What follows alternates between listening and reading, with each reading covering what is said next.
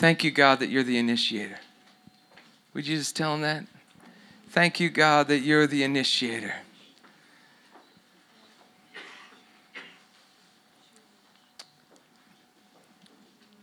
We don't find God. We don't find Jesus. It's better than that. God finds us. That's amazing news. We don't find God, not really, not first. We don't initiate the finding process. We aren't Baal worshipers, we're Jesus worshipers. We're present to this amazing reality that God finds us. And his love is incredibly patient and kind and gentle and steadfast and committed to his creation. Who do we find?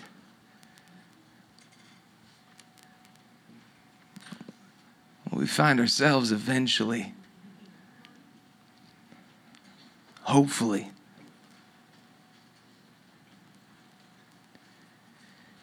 And when we do, we find the God who found us and loved us long before we could find and love ourselves.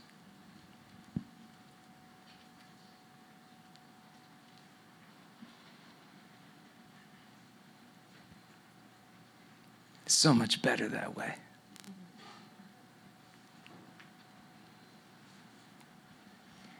My daughter Lucy, she was a little bit afraid of something one night about 3 a.m. a few months ago. And any of you parents, you know what that's like. It's 3 a.m, you know what I mean? So I wanted to go back to sleep, and she was having a bit of anxiety about something that didn't seem all that important to me, but it was really important to her. So she told me what it was, and it wasn't like a huge deal, but I said that to her. I said, Lucy, you know, none of that stuff that you're scared of is really going to happen.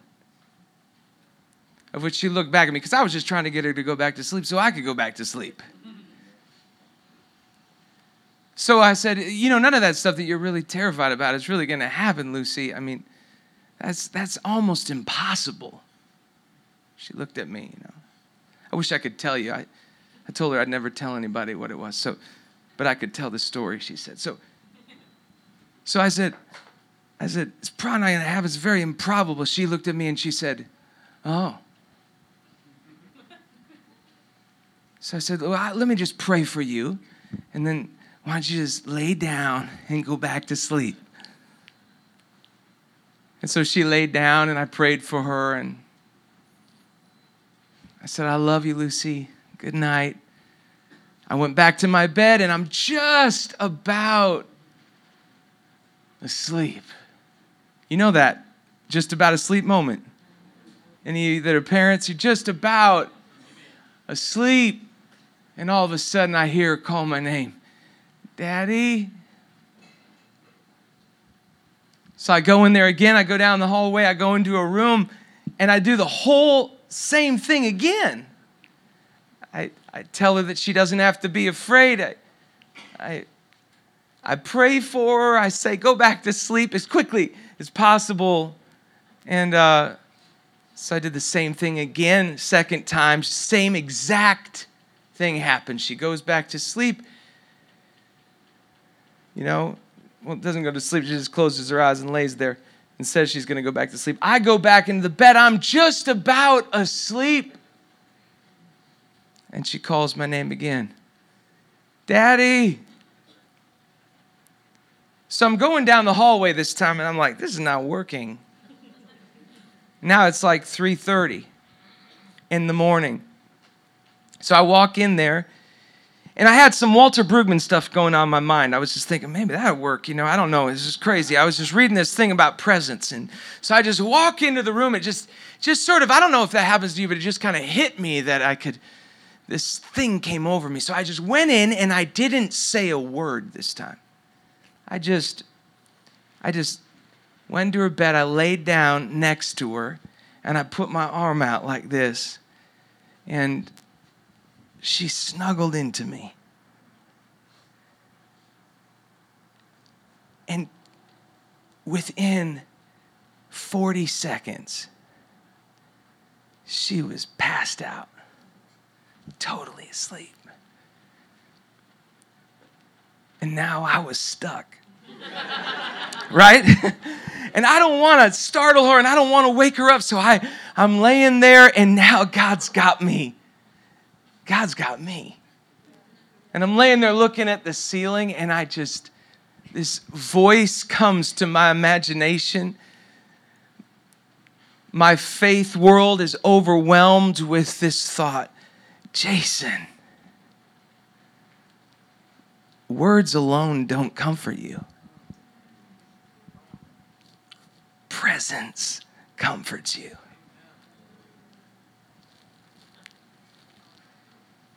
Oh man, I just started crying. I'm laying there. Lucy is almost snoring. And I'm just taking it in. Words alone don't comfort us. Presence comforts us. And the goodness of Jesus is that he's the initiator. He's the one that walks with us. He shapes, he forms us. And he's committed to us. The whole way, the whole process.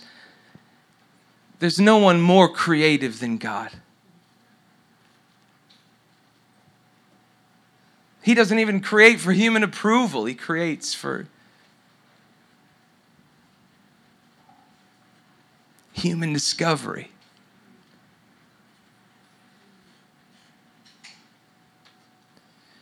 We were literally held long before we could ever hold on. We were loved before we even knew how to love. Jesus is present to places in you and I that we are not even yet present to in ourselves. Jesus is present to places in me that I'm not even aware of yet. Jesus is present to beauty in me that I'm not even aware of yet.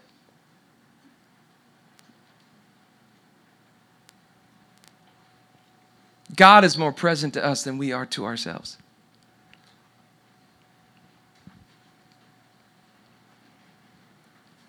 I had the amazing opportunity to go on for years I've gone on these 4-day Jesuit-led silent retreats.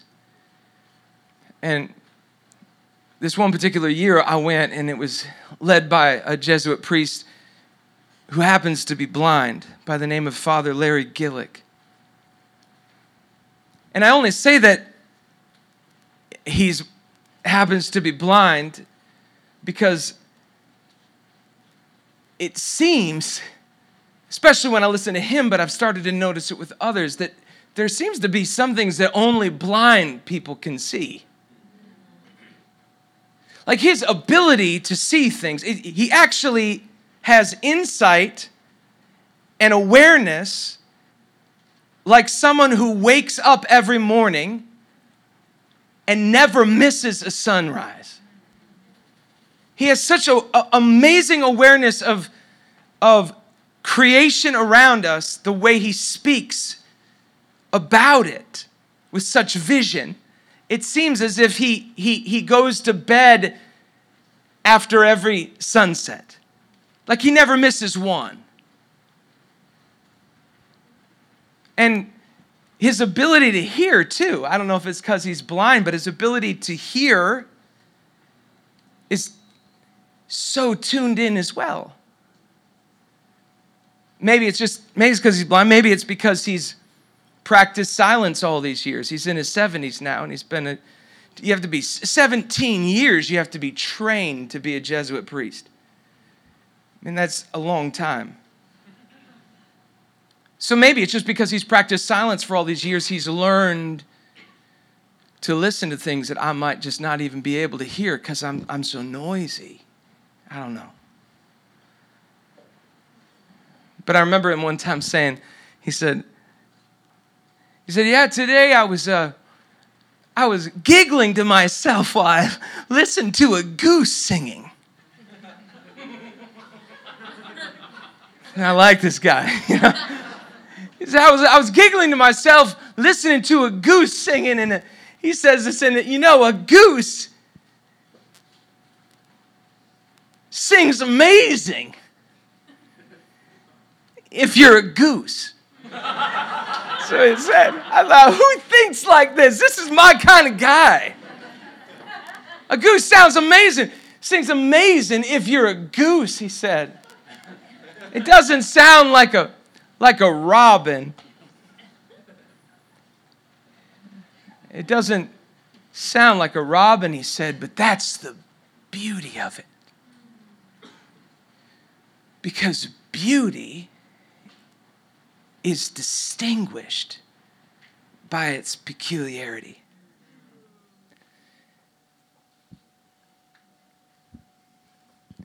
We don't initiate. We're not the creators of our own lives. We're not the ones that start and finish our story. And that's the good news. It's so much better that way. What about your life that's peculiar? Beauty in your life is literally distinguished by its peculiarity. I remember years ago somebody said, man, to the Lamb of God who knows me by my name, that'd be an amazing song if it wasn't for those verses. Like, my story's crazy, but it's true. It started out confusing too and just gets stranger by the day. Nobody's going to sing that in church, Upton. I said, I know. Why are we so locked in to this false promise that if we're not peculiar, if there's nothing peculiar about my life, then I must be normal? If there's nothing strange about me, then I must be not strange, right? What makes us think that the peculiarity, the strangeness of our story isn't the absolute brilliance and genius of God working in our lives?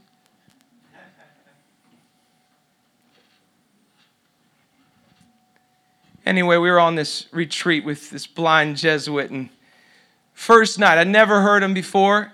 First night, I'm sitting in the second row, I've got my notepad. He walks into the room. If you've never been on a Jesuit retreat, it takes, for those of us that are more evangelically bent, it takes a little bit of time to adjust to inductive preaching versus deductive preaching. Because inductive, they're not trying to tell you what you should think. They're just trying to get you in a place that you don't miss it all. So there he is, and he starts speaking, and this is what he says. He says, some of you in this room, you think that God disapproves of you.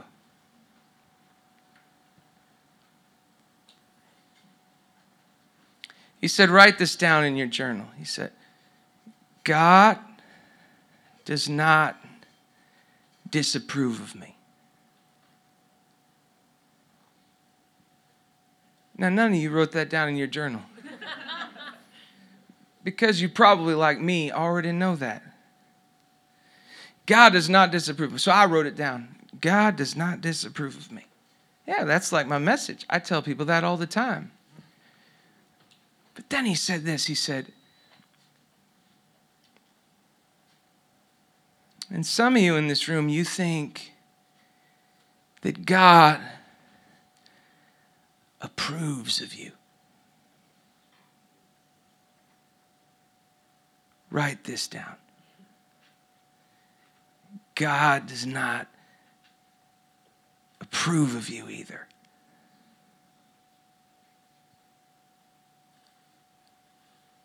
And then he just let the tension be there. And he didn't try to fill it in. And he didn't answer it for us. Not quickly. Like a great artist, he just let us sit there with it. And I remember I wrote, God does not approve of me. Question mark. I'm just going to let that sit.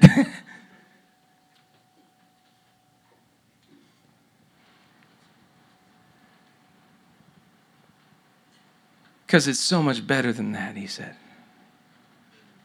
You see, humanity, it's created this whole thing. Approval, disapproval. Approval, disapproval. I don't know, maybe in the charismatic world we'd say anointed, unanointed.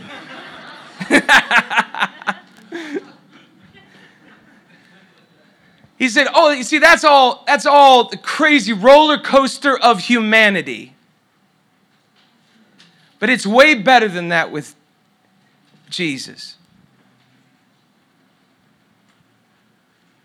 God loves you. God reverences you. Like a potter reverences the clay. Literally, he said, and this is really good now because he's blind, right? So he says, I love to do pottery, he said. So he said, and when I'm doing pottery, I put it on the wheel and it starts spinning. And as it moves away from me, I actually reverence it. And I use its movement away from me to shape and form it. It's so much better that way. It's so much better that God is the one shaping and forming us. That God isn't like a press. God isn't a machine who could care less about the creation. God isn't just trying to stamp you into approved, right? Standardized, non-peculiar, non-strange shapes and forms. But God literally uses the walk with you and the journey with you, and you're running away and you're running toward, reverences and shapes you even in your running. When you think you're so in love, you couldn't be any more in love with him, he's shaping and forming you. When you think you don't even know where he is, he's shaping and forming you. When you think that you want to run away from his calling on your life, he's shaping and forming you. And this is the most amazing. You are on the wheel of God and you can never get off. You're on the wheel of God and you and I are becoming. We're a song, we're a poem being shaped and formed and crafted by God. We're not the initiator. We don't find God. We don't write. God finds us. God shapes us. God forms us. God's the creator. God's the initiator.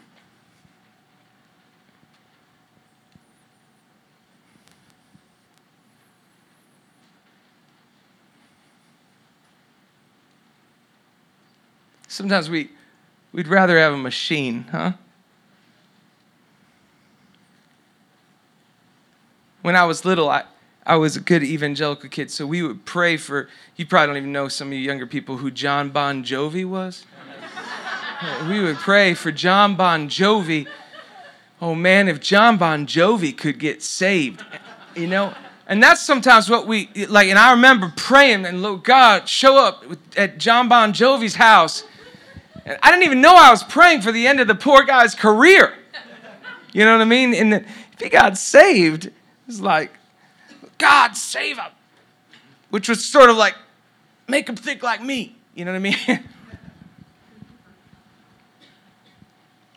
But that's what we love sometimes, is what if God was like a machine? What if God just ripped open the sky every month or so? Lightning flashed. Everybody had everybody's attention, right? We all like stood to attention and behaved for like a day, right? I'm God. Shape it up down there, or whatever we think, right? It's just awesome, man. That's not how God does it.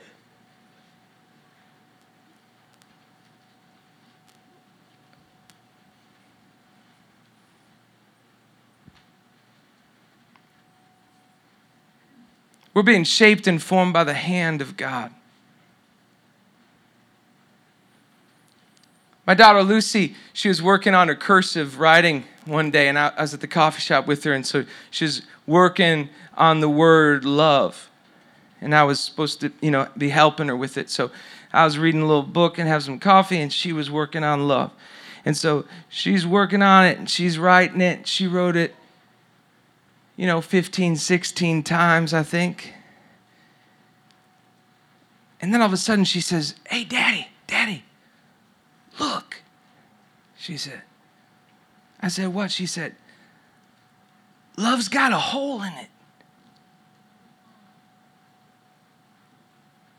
And I thought, the first thing I thought was, that'd be an amazing country song. But then, the more I thought about it, I saw that O, and I kept looking at it and thinking about it for weeks and weeks. And the more I thought about it, the more I said, yeah, love's got a circle in it. Love tells the whole story. Love shows us that Moses was a murderer and a deliverer. And it doesn't cut out the murderer part, right? And love shows us that, there's so many of them.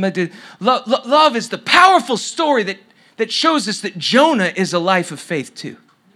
Even in the midst of its running, he runs right in to the destiny of his call. What about Matthew? He was a tax collector and an apostle.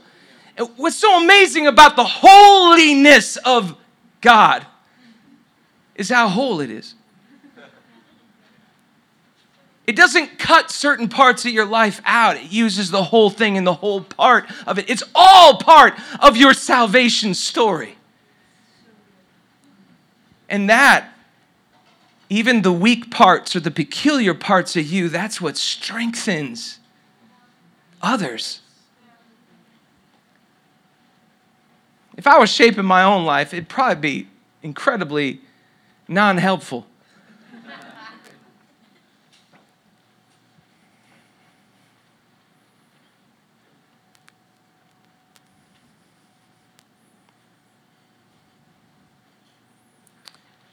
Just give me a second to find my notes. 1 second.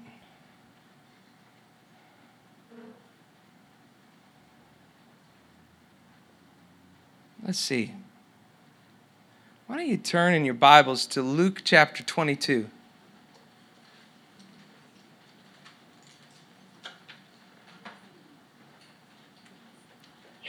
And I'm almost done. But there's so many texts that we could pick from and share this. But this is one that most of us know. And it's the beautiful, shaping, reverencing journey of the making of Peter.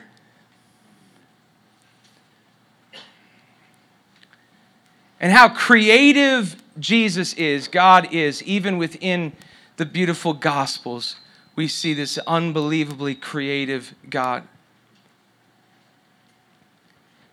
And I just want you to remember, just for a moment, Peter's journey, how creative this is, that Simon, remember when Jesus found Simon, he wasn't catching any fish.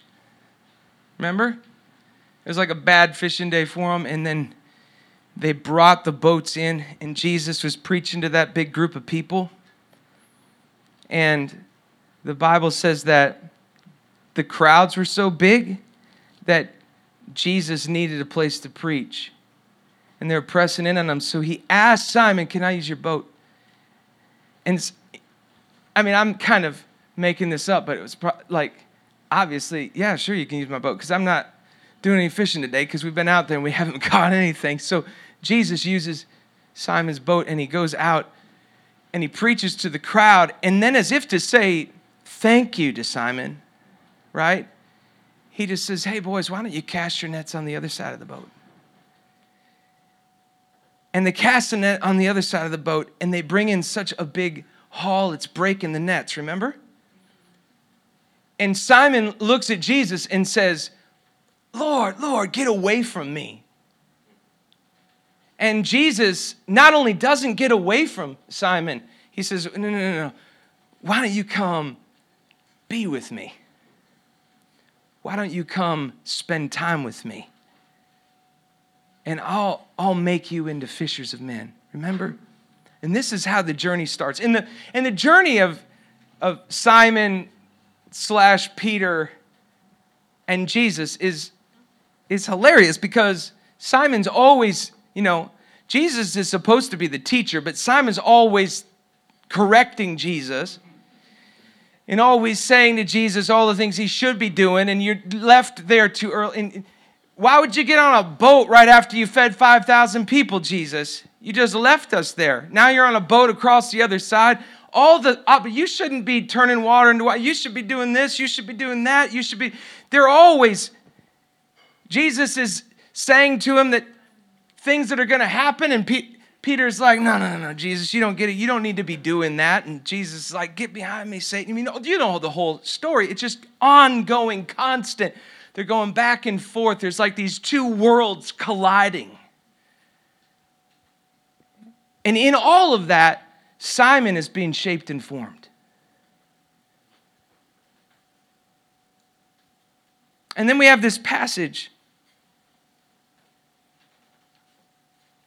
Simon's telling Jesus, I'll never deny you.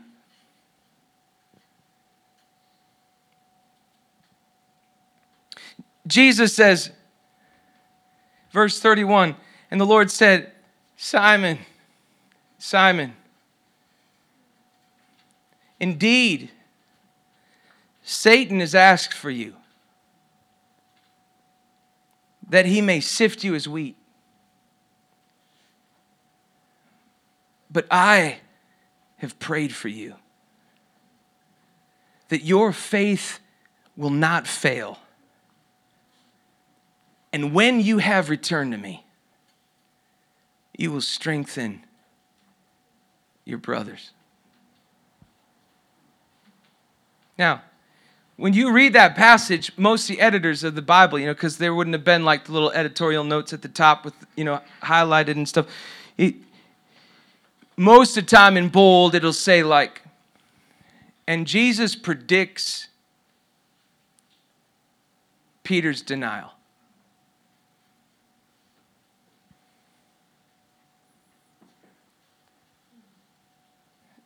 Now, I like a lot of the editorial remarks in the Bible, but that's one that I think it is kind of Jesus predicting Peter's denial. But it's way better than that. Jesus is predicting something way more outrageous and amazing than Peter's denial. Jesus is predicting his return. This is what he says. Let's just read it again just in case I'm missing something there. Simon, Simon, Satan has asked for you that he may sift you as wheat. This is amazingly good news if you hear this from Jesus.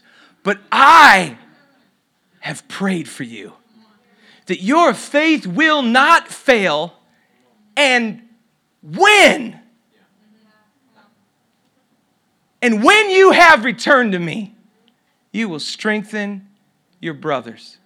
There's nowhere in any translation that it says, and if you return to me. Jesus is predicting Peter's return. Remember that day after the denial? Simon's out on that boat. He's just gone back to fishing. And can you even imagine what he may have felt like, I kind of can a little bit. A little bit. Sometimes when I really get my imagination going, I can get there. There needs to be like a movie, Atlanta, don't you guys do movies? There needs to be like a movie to depict this. It's it's just so amazing. There's only two places where there's a coal fire in the Bible. It's where Peter denied Jesus and where Jesus reinstates Peter. It's like Jesus set up the coal fire just to bring back that smell. It's like an old song, right? An old love song that makes your memories go back, right? It's like Jesus, it's like there's that coal fire on the beach. He sets it up. It's an amazing staged event. There they are. They're out fishing again. And it's like such good storytelling. They're not catching fish again. It's like they're right back to the beginning. It's like they've gone like this, and now they're all the way back to the beginning, and it's all part of the creating power and promise of God. And there he is, right back at the beginning where he first met Jesus and said, I'm going to follow you, and you're going to teach me how to be a fisher of men. And there he is on the boat, and the Bible says he can't even recognize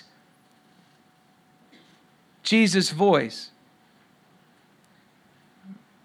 Which I think a lot of times can happen to a lot of us when we get shame on us and we get condemnation on us and we feel that feeling that we've denied something, or we feel that feeling, right? And we can't even recognize Jesus' voice anymore. But it says in the Bible that Jesus calls from the seashore and he says, hey boys, why don't you cast your nets on the other side? Which I think is so beautiful. Bringing them all the way back in the journey. Like, I have not forgotten you. I held you long before you could hold on. I loved you long before you knew how to love.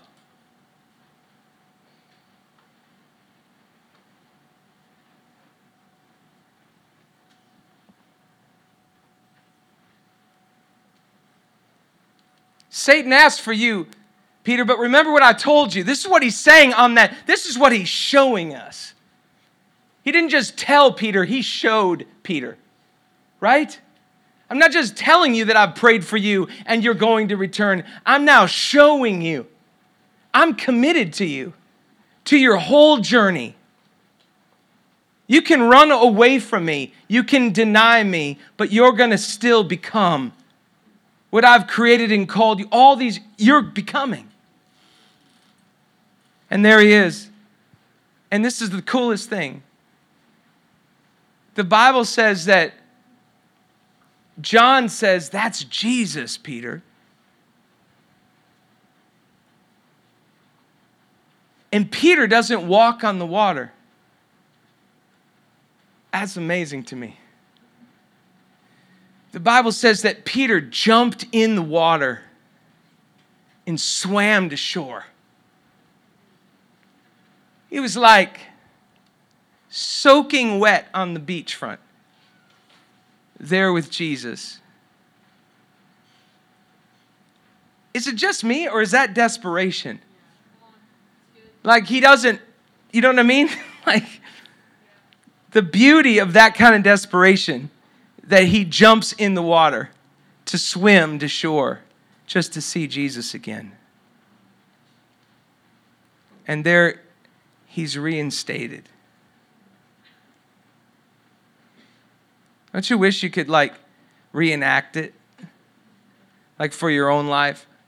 Maybe it's not denial, but maybe it's just thinking that somehow in the circular journey of life you just got lost out here at 5 o'clock in the afternoon. Never found your way back home.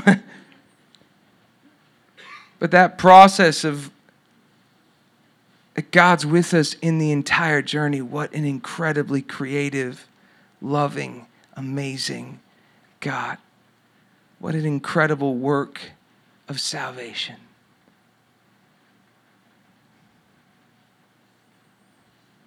I remember when I was a little boy, I used to write songs and annoy my brother. Or I remember I had a lawn mowing business and I'd preach to the grass. And my family, man, they'd drive by, they'd hear me out there. What are you doing? You're like talking to things. I'd be like, yeah. Finally, I told my mom one time, I'm preaching to the grass. I would like preach these amazing sermons to the grass while I mowed the lawn. Man, I could preach. It's like nobody in front of you, you know what I mean? All those amazing moments in our life, they're all of the failure, but it's not just when you fail or you deny. It's all those missteps. It's the learning. It's like, how do you train? I always say this. I was always a circular thinker. So in my early years, I got in lots of trouble just because I would get out here and I'd never make it back home. You know, I'd get lost out here giving a talk. You know what I mean? And somebody else, they're a linear thinker and they just have short lines or long lines. But they're all complete lines. But what about those of you that are more circular and you're out here and you just get lost, but you never have see, God is committed to the whole story of your life. He's not a machine. This is what it is to be a singer. This is what it is to be a worshiper. This is what it is to be I was recently out in Colorado, and a friend of mine named Zach Winters, he sang this song about being out under the thunder and wondering where God was. And before he did the song, he was like, yeah, this isn't really a worship song. And then he sang the song. I almost went up on the stage and just started swearing. What do you mean it's not a worship song? My heart has been broken wide open listening to this song. But we got all of our little, don't we?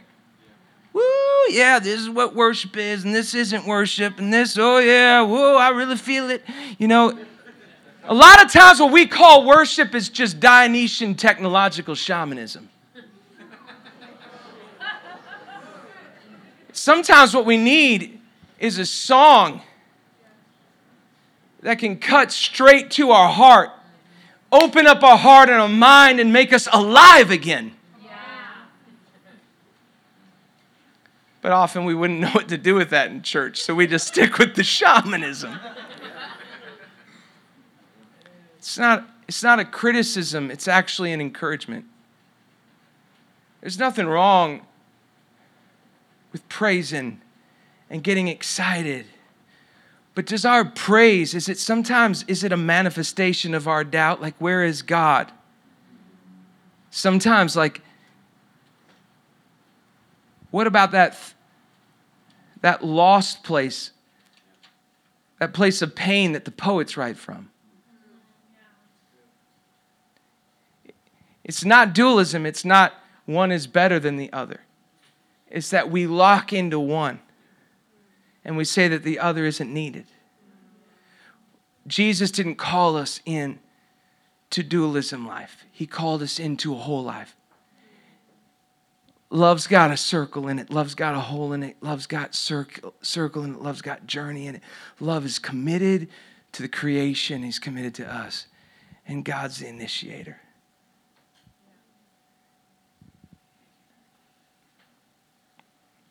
Can I pray for you? Just raise your hands. And Jesus, thank you for artists and worshipers and followers of you.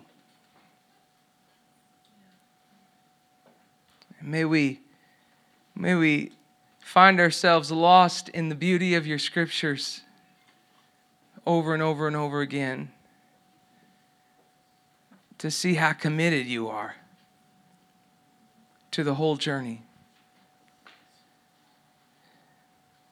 to our lives.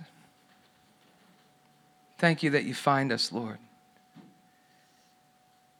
And Lord, let us find ourselves